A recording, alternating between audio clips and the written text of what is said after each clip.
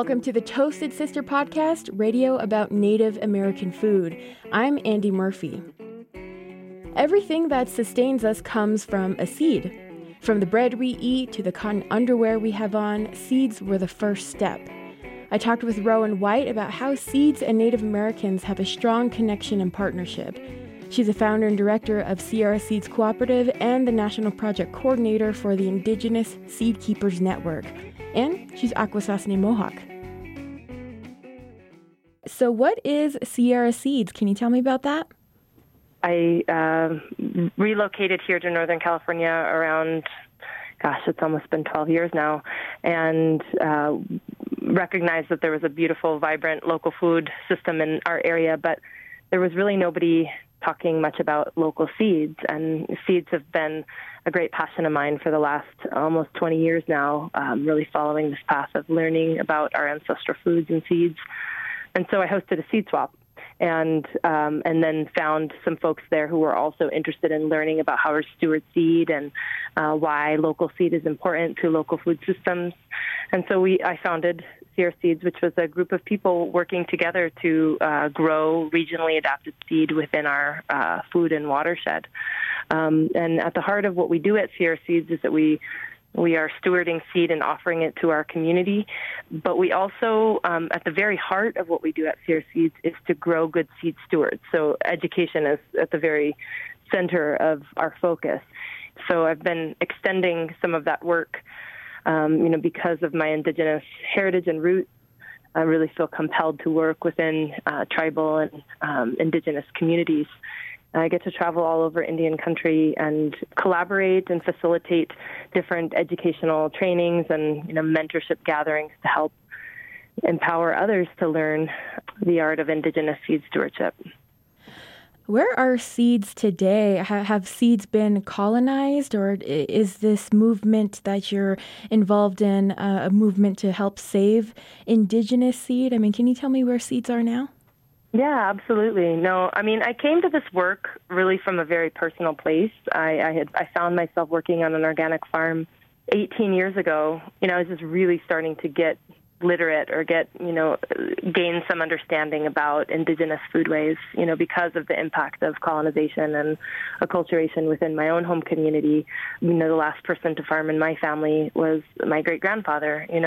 I came to understand, through this work on this organic farm that our seed resources across the globe, were disappearing at a very rapid rate, that we were, really at risk of losing a lot of this amazing, incredible, genetic diversity and agricultural biodiversity that had, been handed down from generation to generation within our Indigenous communities because of the dismantling and the erosion of our traditional foodways within our Native communities. And so it was really, it started for me, as a personal journey to really understand this and see how it impacted my own home community of Akwesasne.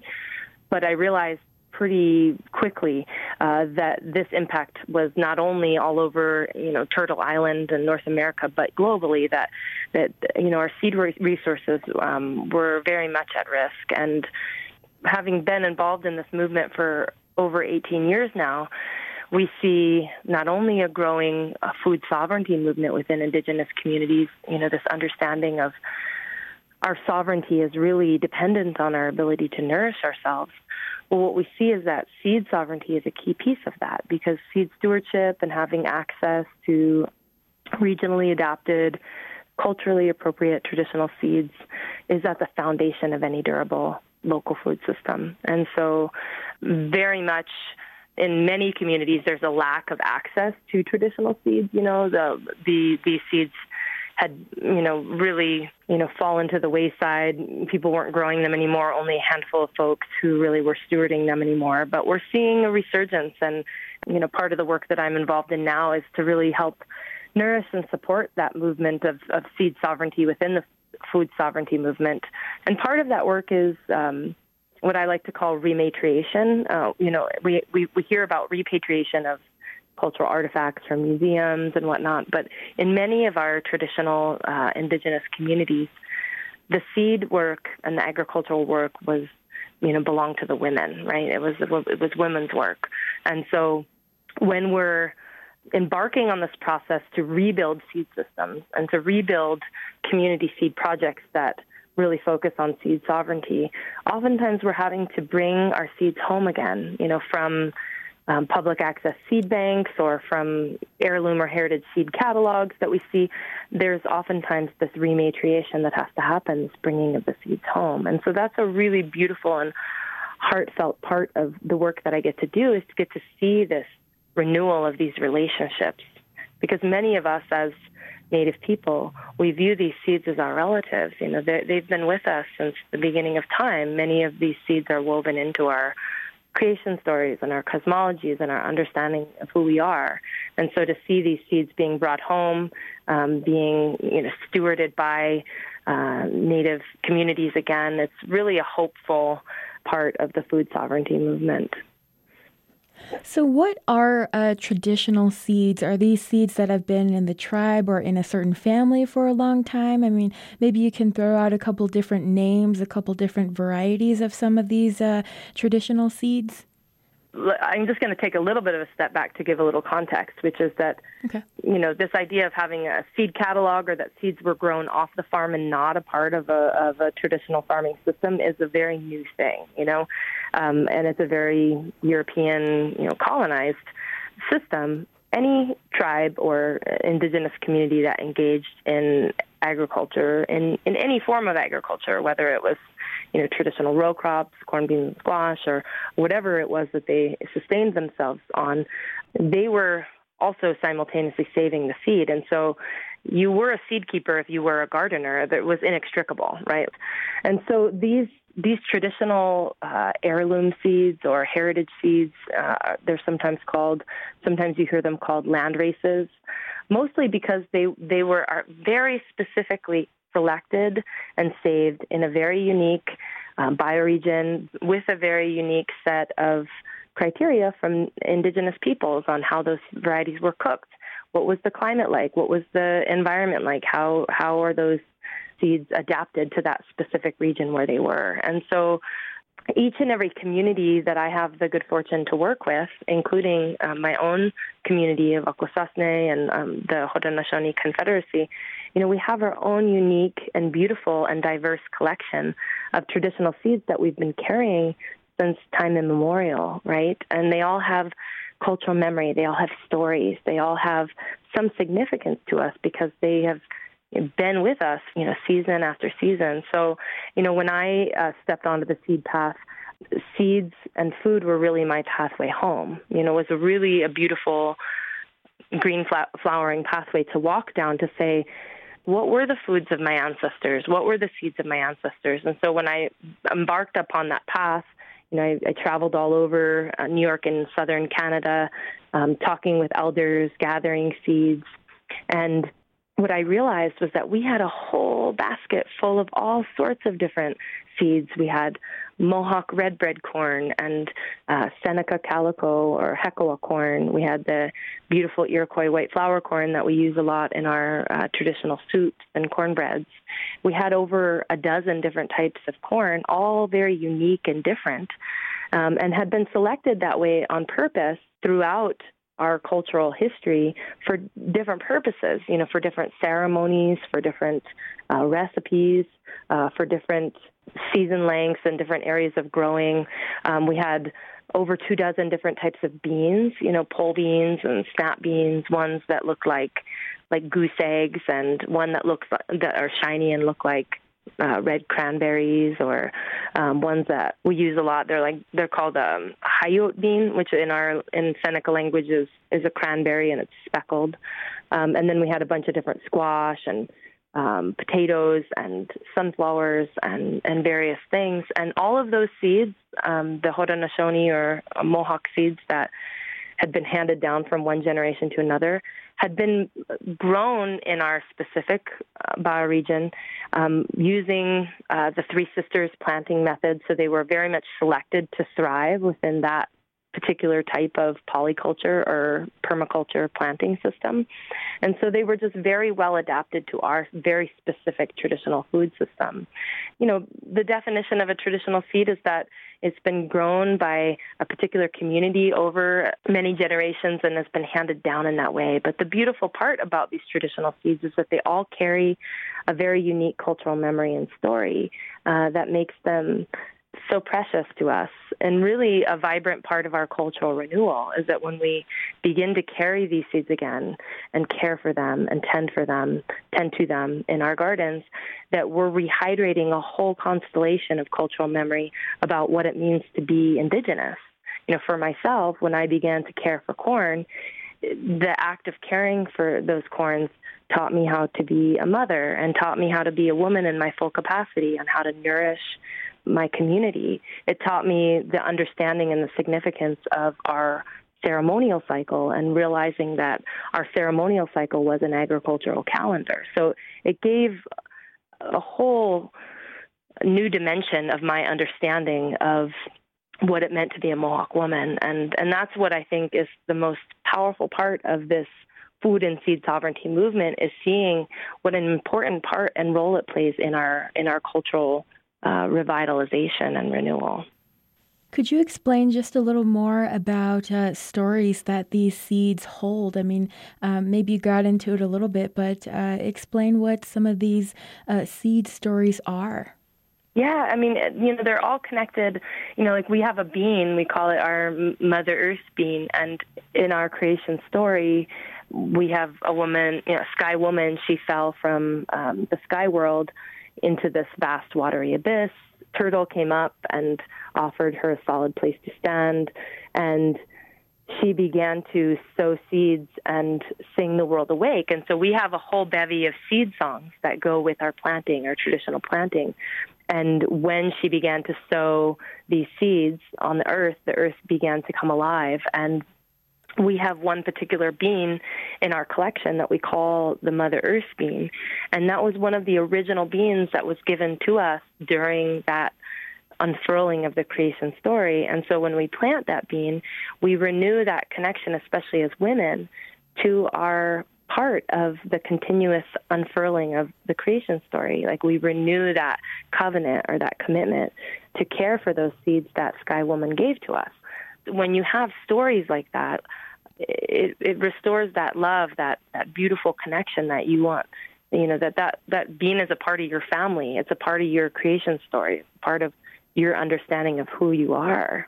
In more contemporary times, we have stories that, have elements of grief and displacement, like during the Revolutionary War, when General Sullivan, on orders from George Washington, was sent into Seneca territory to basically destroy and burn all of the cornfields because they were trying to destabilize the Haudenosaunee Confederacy during that time, because some of the tribes within the Haudenosaunee Confederacy had sided with the British and some had sided with the Americans. And so there was this destabilizing that was happening, and they targeted our food systems. And at that point, they say that there were close to 1 million bushels of corn that were burned in an effort to starve and to, really undermine the security of the Haudenosaunee people. But we were able to keep some of our seeds through all of that displacement, and we actually have this kind of soup that we make that we call like burnt corn soup. And it was something that evolved from our resilient nature to take some of this burnt corn that the military had tried to destroy, and we used it and still cooked it even though it was burnt, because we had to persist. We had to continue to feed our children. We had to continue to do this work. But now it's something that we eat often, and it kind of reminds us of like some of the hard times that we went through as people, but that we're still here and we're still survivors. So when we use the white corn and we roast it and we make that soup, it also ties back to a story within our history that maybe wasn't the most pleasant part of our history, but also shows us like that we can persevere through adversarial times, So again, each and every one of these seeds has a specific place or a specific person that it was tied to. Many of our varieties have family names attached to them, so you remember, oh yeah, that was a woman at Cattaraugus who really cared a lot for the seeds and really kept them going for her people. Or, so there's all this lineage and constellation of story that surrounds the seeds that are in our collection. When you grow some corn or some squash, does that maybe make the food taste differently? I mean, can you taste these, these stories and the history in things that were grown from indigenous seeds? Absolutely. I have a deep faith in knowing that our bodies crave these kind of foods because our blood and our bones are made of this. These are the foods that fed our ancestors.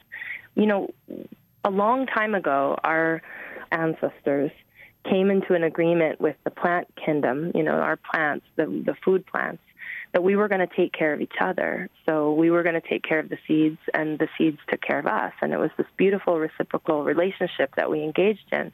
And as it's been told to me by my elders, it's kind of like a marriage, right? Like it's a long-term commitment that we made to one another to give up a little bit of our wildness, and the plants were going to give up a little of their wildness, and we were going to work together in cooperation. And so we co-evolved with these food plants, the corn, beans, and squash, and the various other seeds over, many, many, many generations. And so our bodies are very much adapted to be deeply nourished by these particular food crops. We're made of them. It's our many, many, many generations of people eating these foods. And so, when we eat them, it's really the best way that we can be healthy as Native peoples is to eat our traditional foods in that way.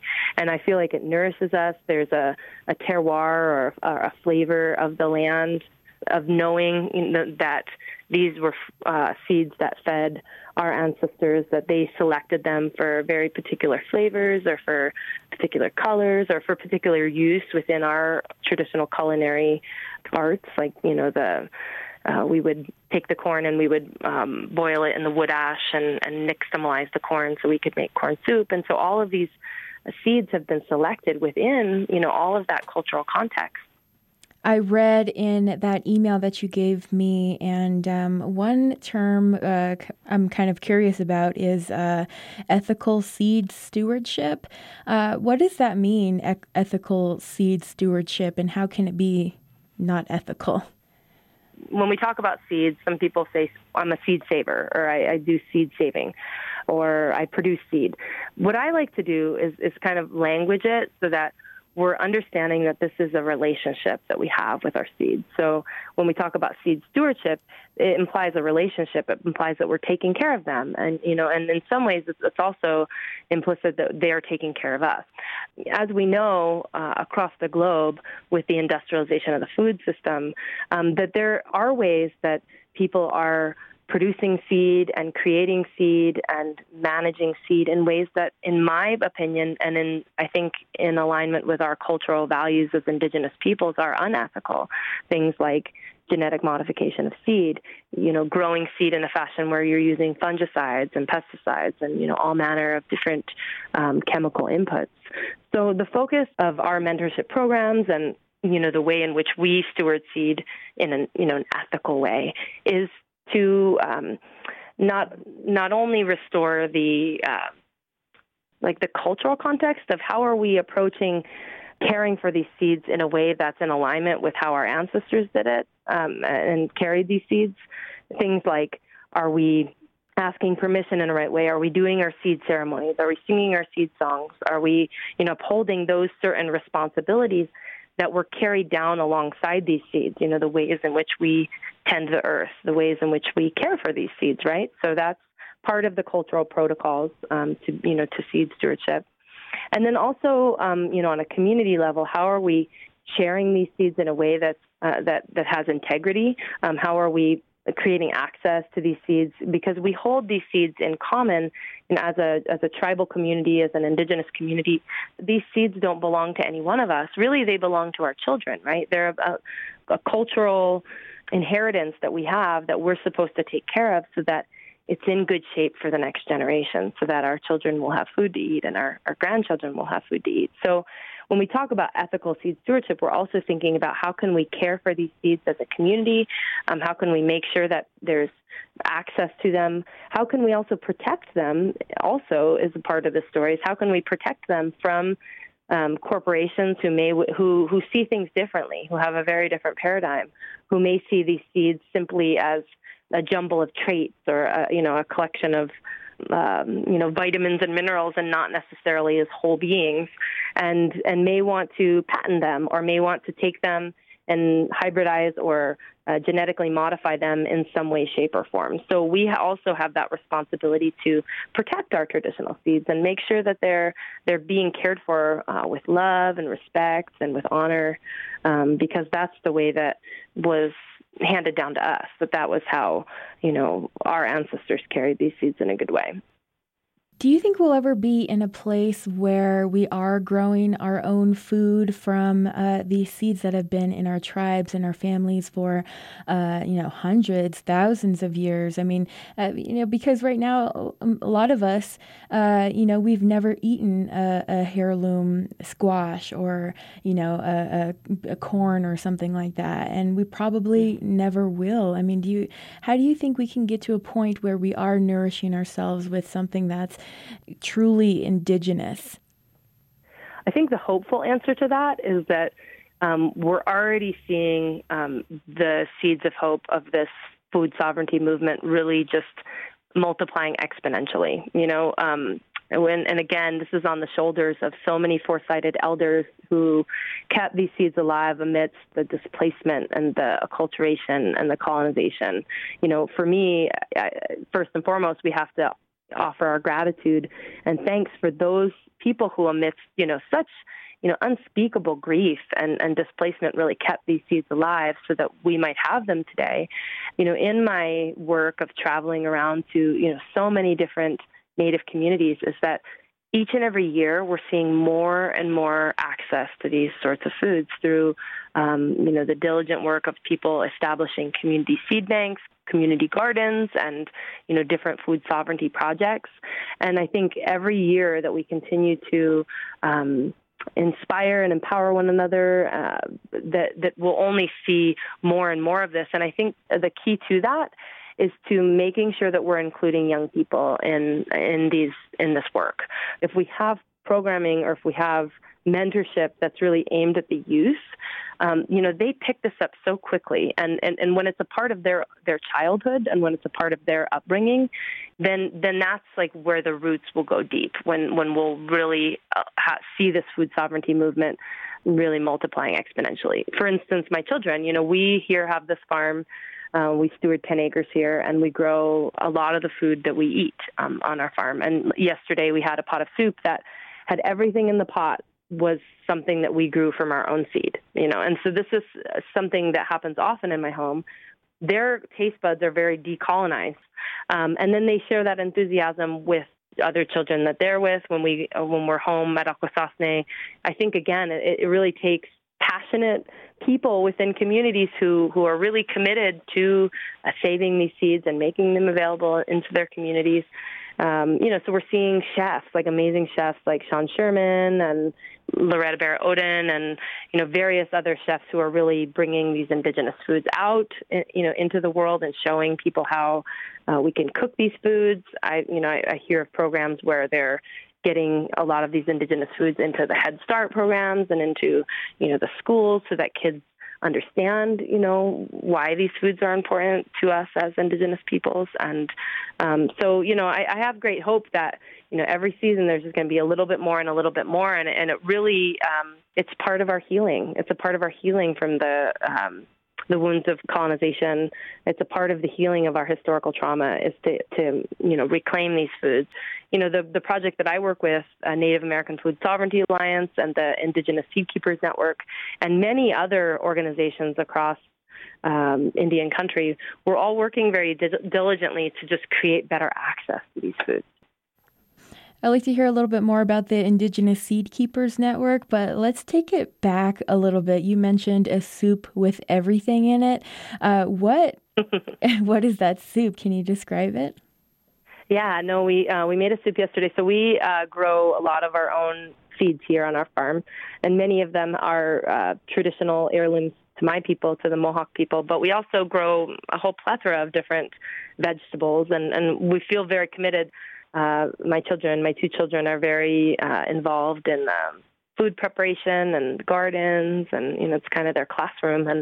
And so yesterday we have this variety of squash that we grow every few years. That's part of our collection. It's called Buffalo Creek, and it's a large Hubbard-type squash that's an heirloom from my people. It's bright orange, and they're huge. And so we grew a big crop of them, and our whole living room is full of these squashes because squash, they keep all winter long. And so it's been kind of a running joke. It's like our cousins, our squash cousins, are like taking over the whole living room.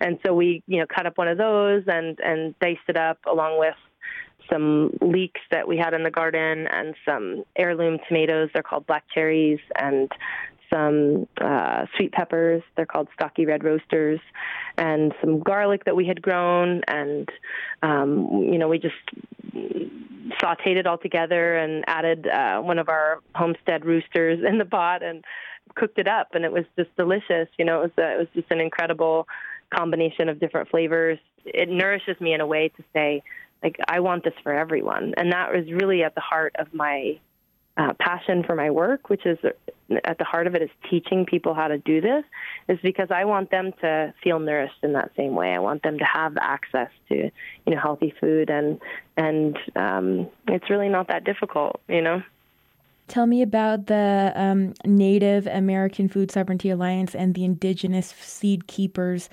Network.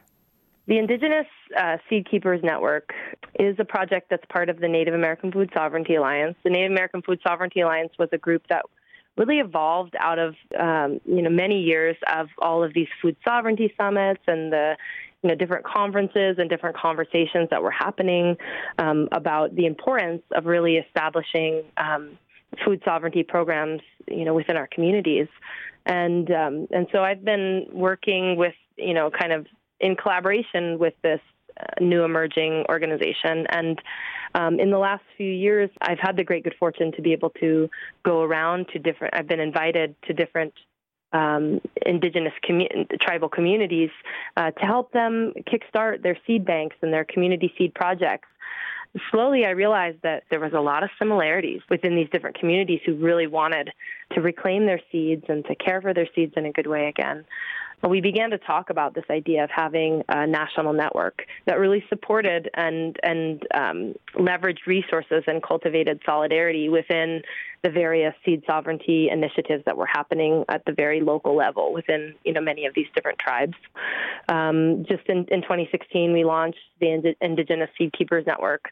How I envision it is kind of like a shade tree, and to really help nourish and support the little saplings or seedlings of these little seed sovereignty projects that are happening, and can offer resources like mentorship training, educational resources.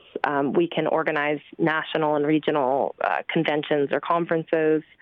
We can help with seed policy issues and creating guidelines to help protect seeds from patenting and biopiracy. It's a national organization that really leverages a lot of those resources. And so we have a lot of communities that are getting involved in this network. We'll be having Intertribal Seed Summit every other year. We're developing a seed sovereignty assessment toolkit that helps communities walk through the different steps and stages of developing a seed project or a seed bank. When we come together to pool our resources and to help teach each other and learn from the experiences of each other, then it just strengthens our movement. So I have great faith that, we're really going to put a fresh layer of compost on the seed sovereignty movement, and we're going to really just catalyze a whole new generation of confident Indigenous seed stewards.